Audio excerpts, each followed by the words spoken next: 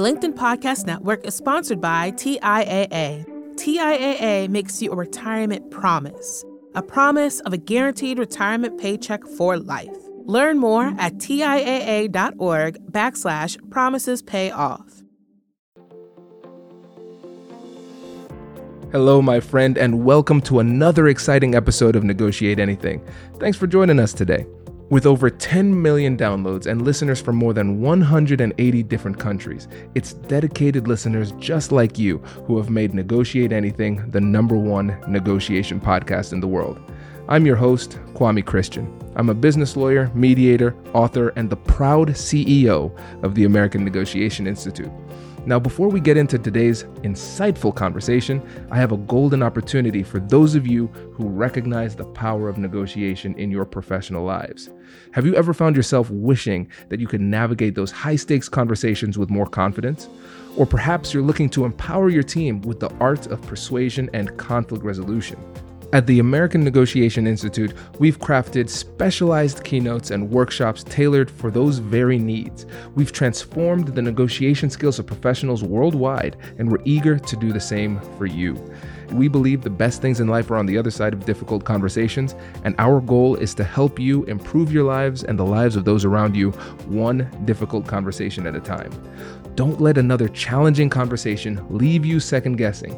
Click the link in the description to discover how we can help you find confidence in conflict, negotiate better deals, and have stronger relationships. Because in the world of business, every conversation counts. And now, without further ado, let's jump into the interview. Grande, welcome back, my friend. Kwame, great to be back here with you. Yes, it is a pleasure to have you, my friend. So how would you start us off by telling us a little bit about yourself and what you do? Sure, Kwame.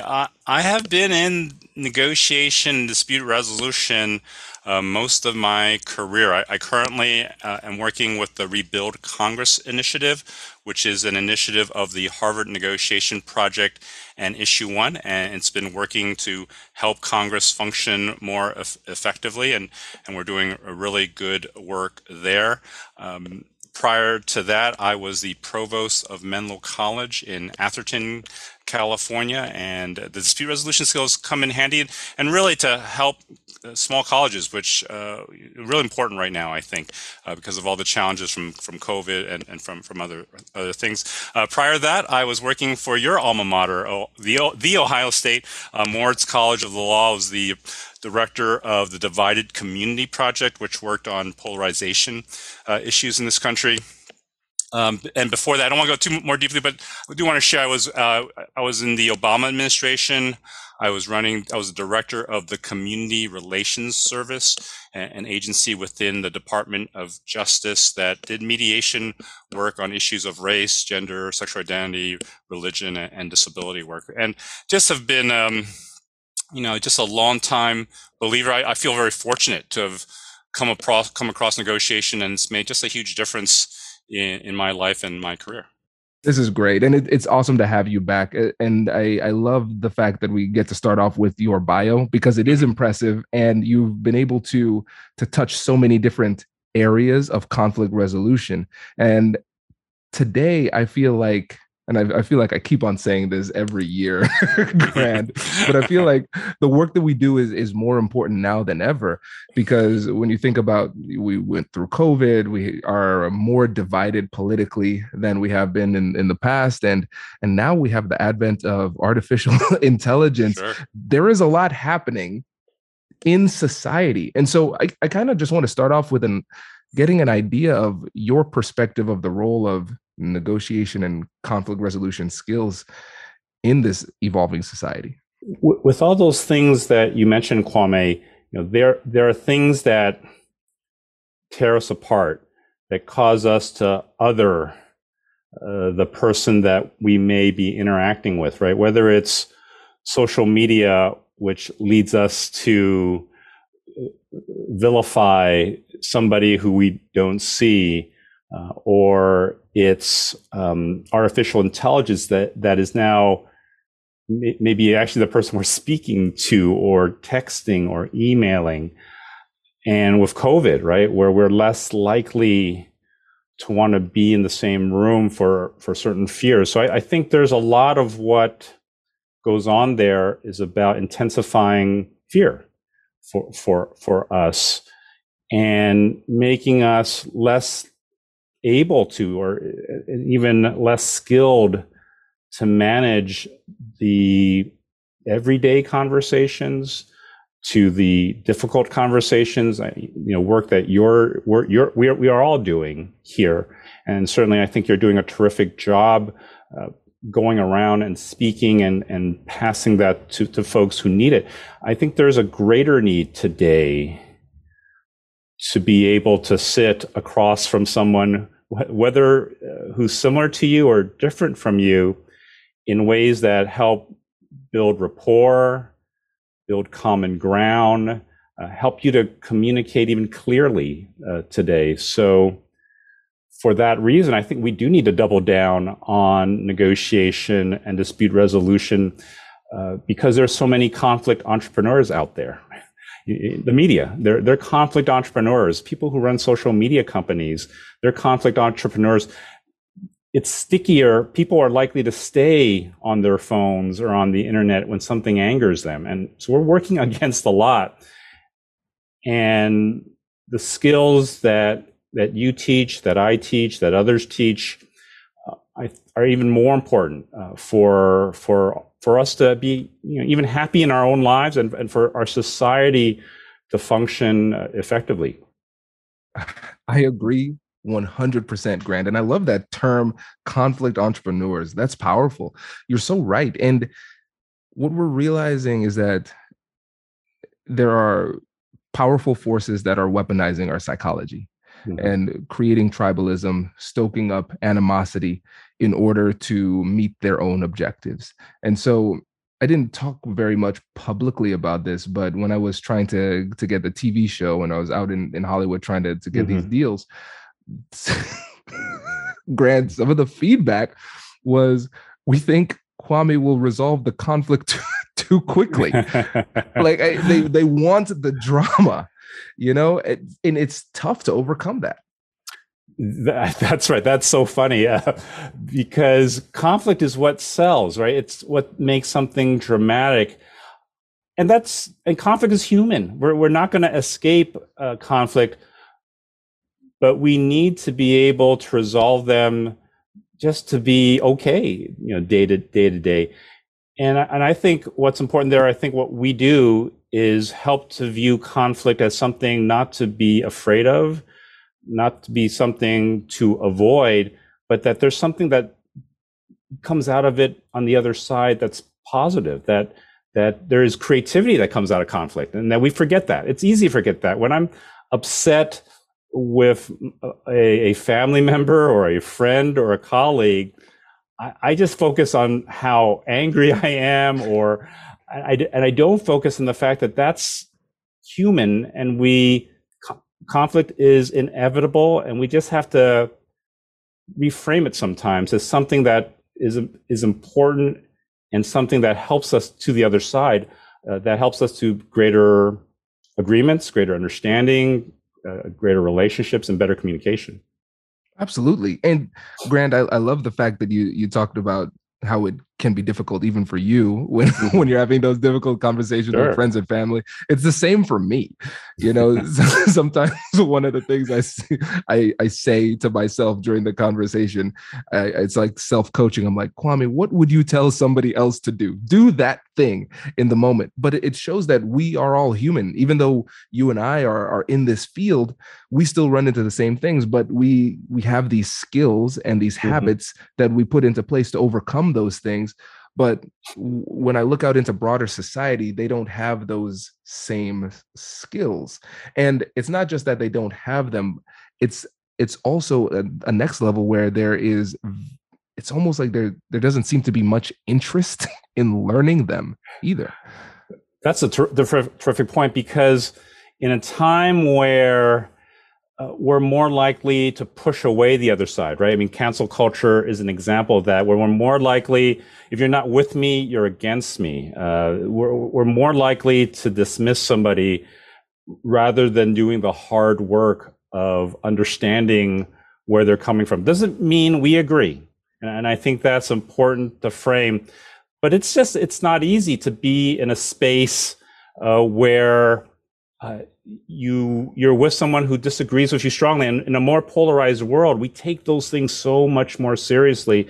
So that's why I think the skills are even more important than ever. And I love your point. We're not immune. I think even though you do it, it's just like a good therapist, right? That doesn't mean you're not immune from problems because I don't know if it's an advantage, but we should be able to go to skills that we know in order to improve. And it's a lifetime journey. It's not a destination. You don't claim expertise and all of a sudden everything will be over. And I think you do a nice job of that in your work. I see some of your posts when you talk about that whether it's with your spouse or with your kids or with your colleagues, it's real. And, I think part of that comes to the fact that skills are important, self-awareness around our own identity and our own authenticity, being more aware of our own emotions, right? Being aware that I'm angry. Like there are times where I don't think I'm angry, but my wife is pretty sure I'm angry, and it's my own self-awareness of my own anger or my own fear that will help in terms of dealing with those issues too. And that's something that's a journey for all of us, and certainly a journey for me in that as I get older, I'm able to look at myself in ways that maybe, like you were saying earlier, can I see myself with a little distance and not see my emotions as myself, but see like, oh, I'm getting angry. Maybe I can slow down a bit. Maybe I should take a deep breath or something like that. Hello, my friends. Before we get back to today's episode, I want to ask you a question. Have you ever wondered how to elevate your team's negotiation game and how you can help the folks on your team have better, difficult conversations? At the American Negotiation Institute, we offer transformative keynotes and workshops tailored to empower professionals with top-tier negotiation and conflict resolution skills. Whether it's a keynote for your next event or hands-on training for your team, we've got you covered. Don't just negotiate. Master the art with the American Negotiation Institute. Click the link in the description to find out more. Elevate, negotiate, and succeed. The LinkedIn Podcast Network is sponsored by TIAA. In the last 100 years, we've seen financial markets swing, new currencies come and go, decades of savings lost in days, all showing that a retirement plan without a guarantee, quite simply, isn't enough. So more than a retirement plan, TIAA makes you a retirement promise. A promise of a guaranteed retirement paycheck for life. A promise that pays off. Learn more at TIAA.org/promisespayoff. From the minds of visionaries to the desks of disruptors, I'm Lars Schmidt, host of the Redefining Work podcast. Join me each week as we explore the new world of work through the lens of those shaping it. CEOs, HR leaders, investors, and more. Be a part of the conversation that changes everything. Subscribe to Redefining Work today. Absolutely. And that self-awareness in itself is a skill, right? The ability to slow down and just observe what's happening internally. Mm-hmm. I like to think about it in terms of like a map. We always talk about emotional intelligence and emotion management, things like that. And we have a destination of peace that we want to get to and stability, but you can't navigate somewhere on a map if you don't know where you currently are. And that's what self-awareness gives us. And I think that's true within ourselves as individuals. And I also think it's true on a macro level within ourselves as just a society. Mm-hmm. And when we think about where we currently are and where we want to go, I think kind of collectively, there is a lack of societal self-awareness, right, where we are so rooted in our positions and our beliefs that we say, listen, I'm not the problem. They're the problem. Right. And so we don't have that self-awareness, and that means that we don't even have the recognition that we need to make some kinds of adjustments collectively. Yeah, I think of it often of if we're not in, I want to use the word harmony, but if I get into a point with a colleague where I don't trust them or I'm feeling misaligned with them, I'm much more likely to then blame them when something goes wrong, versus the harder part, which is just to focus on, well, what did I contribute to that situation? Where is my own fault even, or what did I do to make this situation happen? It's hard to do that. I find it hard if I'm angry, if I'm sad, to be able to have that space. And you focus on society as a whole. We're more likely to be positional these days. It's easier to stand behind here's what I think, and if you don't agree with me, you're wrong, or I'm not gonna speak with you. I think the harder part is asking questions now. The harder part is having true inquiry and saying, how'd you come to that belief about the situation? What are you thinking about? And I think we could all pause. We can pause as individuals, we can pause as society, and can we give each other the benefit of the doubt? Can we just hold off on rushing to judgment? We can all do it. I can rush to judgment. If I watch a basketball game and I can blame the refs pretty quickly, or I can blame the other side pretty quickly. And that's fine. That's a friendly competition, and we need competition. We that's something that's very human as well. And yet, I think in day-to-day life, when faced with someone, when faced with conflict, when faced with someone else, can we do as I think you suggest, which is take a step back, understand a little bit more about where that person comes from without necessarily agreeing, and without doing so.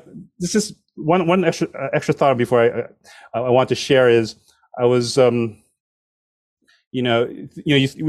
something I was coming across of Darwin's evolutionary theory, which is like, the strongest survive, right? And the strongest survive. But what actually happened in society, what Darwin missed out on, there's a evolutionary biologist by Charles Wilson, I believe his name is, said society's also progressed by cooperation. That's how, it's the next level up. It's not just purely the strongest between an individual. It's also because human societies learned to band together. They became tribes, and they became protective of each other. They looked out for each other. My dog barks barks because as a part of at night, because he's guarding the group. He actually likes to play only when we're around him, because he knows he's now safe. There's safety in numbers and safety in groups. And I think important to think about is, we need to cooperate, but we need to be vigilant as we cooperate. That we're not going to just collaborate to collaborate and make ourselves open to failure, or open to being cheated. But we want to cooperate at the same time. As we collaborate, we want to be vigilant for those people who are trying to take advantage of us. And I think in negotiation, Kwame, I'm sure you come across this all the time. People say, what's all this cooperative win-win stuff? But that's not the reality. Is we always need to be vigilant as we cooperate too. I think that's an important piece that I've been thinking about a lot lately. It's important to cooperate. It's important to be collaborative. But as we do it, we also have to be vigilant and watchful for those who are trying to take advantage of us as well. Absolutely, because those bad actors do exist. Yeah. And I like to think about it in terms of like cautious collaboration. Right. I'm always going to collaborate. I'm an interest-based negotiator, but right. I'm not naive when I realize that they have interests that might be competitive. And I think the best negotiators find interest overlap. We figure out where we agree. But what's really interesting, we can see that within individuals, we have that interest overlap. It doesn't harm us to be able to concede a little bit in order to help the other person, and vice versa. And in an individual level, when we go back to the dichotomy between, or the false dichotomy between blame and contribution, it's either 100% your fault or 100% my fault, but we both contributed something to this, right? We can understand how that helps in relationships too. But then when you go to the macro societal level, if you're that person who is out front and you are willing to try to give a little bit, if you're willing to accept some of the contributions that you or your group has made to the collective challenges in order to connect with the other side, that's the kind of stuff that gets you canceled too. Because what ends up happening, especially on the political front, is that you'll just be primaried by somebody who's more extreme, furthering the division. And it's this weird game that we have to play where it's like maybe people get into politics and leadership and things like that in order to advance society and things like that. But now they also have to retain their power by sometimes doing things that are not beneficial to society, but beneficial to retention of power. Absolutely. And that's a structural issue. Because it's structured in a way, as you're speaking to now, somebody who wants to represent a district, they're much more likely to be beaten from their wings, not from the middle. So therefore, it incentivizes a candidate, whether Democrat or Republican, to be more focused on their extreme side than toward the middle for everyone. Those who think about these issues a lot believe we need more reform to how do we reduce things like gerrymandering? Do we create multi-member districts in which you get more representation? Do you go to ranked choice voting or top two, so that regardless of what party the top two get in, so if you might get two Republicans or two Democrats, and once you get into the general, the person who actually represents a larger, more popular interest is more likely to get elected and less likely to come from the extremes. So we have to think about this as a structural issue as well, which leads to what the behaviors that if we want to seek people who are more collaborative, we actually have to change the incentive structures by which they run for office, for example, or by which they do so. But that's right. I mean, many members of Congress are incented from a fundraising standpoint to say the more extreme thing versus the thing that actually more people would agree to. This is a very important point because this speaks to the work you're doing. Now, I agree with you 100%. The incentive structure is twisted right now, because if somebody goes in and says, you know what, I'm going to play this the quote, I'm using aggressive air quotes, listeners, the right way, I'm going to lose next time, 1000%, right? And so we understand that it's a structural issue. I like the suggestions that you gave. Now the question is, what would it take for us to restructure our political system in a way that actually incentivizes the productive behavior? I think it's going to take the people saying that's what they want from their representatives here, right? In 2013, I think only 9% people approved of Congress. So it's gone up slightly since then, but it's not high. I think it's going to be important that people request these things, and that we find ways of making it more likely. In certain states have already done that. They've actually moved to these sort of approaches, and there are certainly laws that the Congress could pass to make it easier to do so as well. They could certainly change campaign finance laws, for example, and they can, there are things that we can do around voting rights for sure that can help improve these things. But it's going to take the people demanding that really of our legislatures to get that passed. Okay. Now the next question is, what will it take to get that critical mass of people to get to that point where they say this is big enough for me to make that my issue? Yeah. I think they're gonna have to see the connection to their daily lives, right? In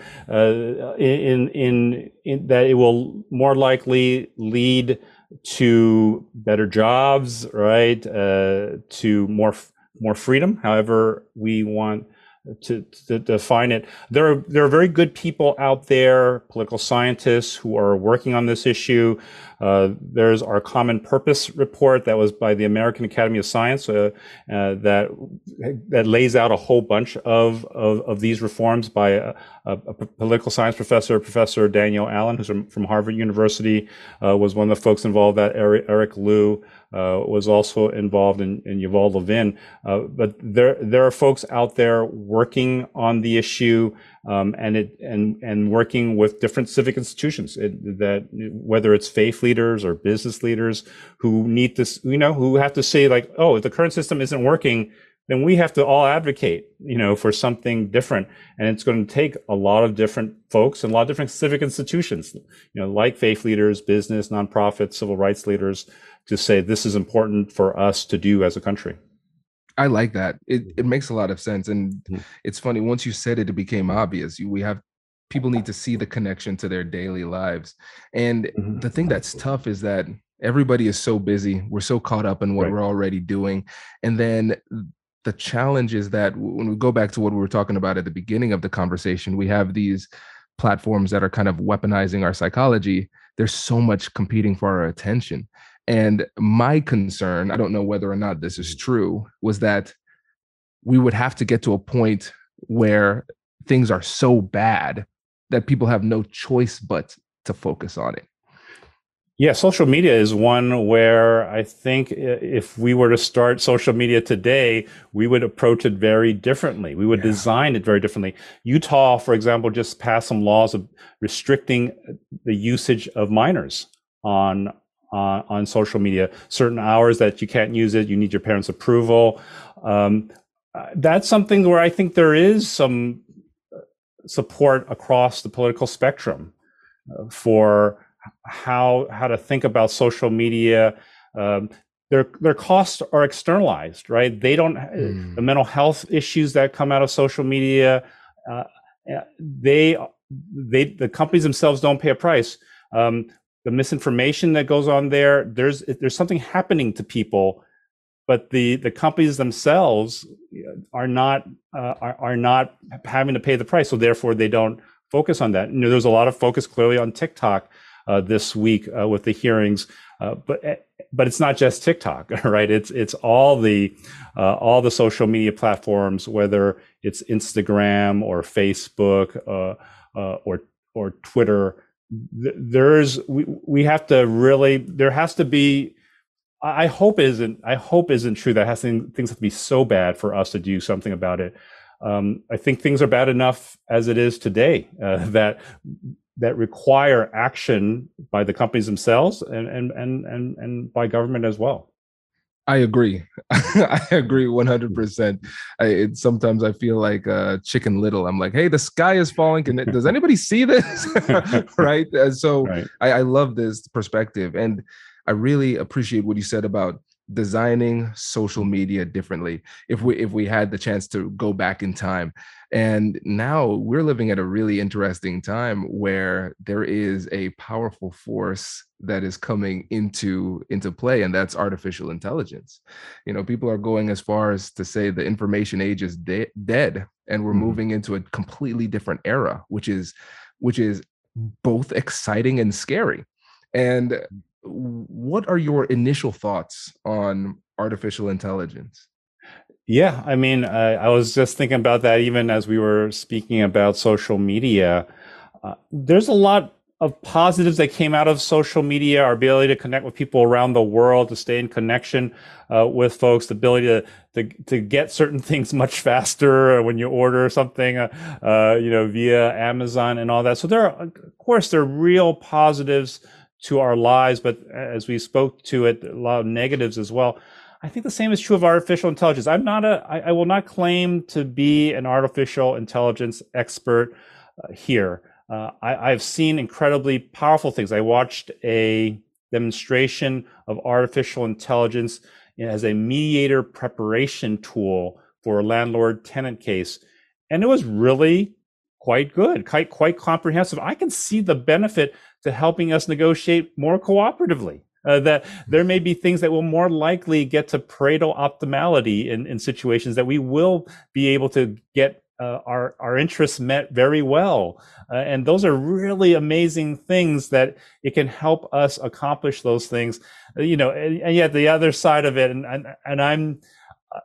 I don't know, I'm an optimist in many things, but I would say that if we learn from our social media example, we need to look carefully as artificial intelligence is developed and changed. I live here in Silicon Valley, and there was a sense that social media and the internet would be such a wonderful utopian thing, that it would help create lots of freedom and individuality. And it did do a lot of those things, but I think it also created problems in this attention, commoditization that we've gone into. And I think as we develop these wonderful artificial intelligence tools, we need to be very mindful. There needs to be oversight of some sort to making sure that we are doing it ethically and responsibly here. Absolutely. I agree. I think it could be one of the most powerful technologies ever in human history. And you're right. We have to think about the ethics behind it. And when you think about those ethical questions, what are some of the ones that come to mind? In terms of the ethics here, right, there's a whole bunch of things around. Does it develop on its own, and what does it actually then control, right? Does it overtake our abilities to control our power, our energy? There's so many things that it can do. I've certainly read about the amazing thing. Maybe it'll help us cure cancer, right? There are all these things that it can do, but the ethics are when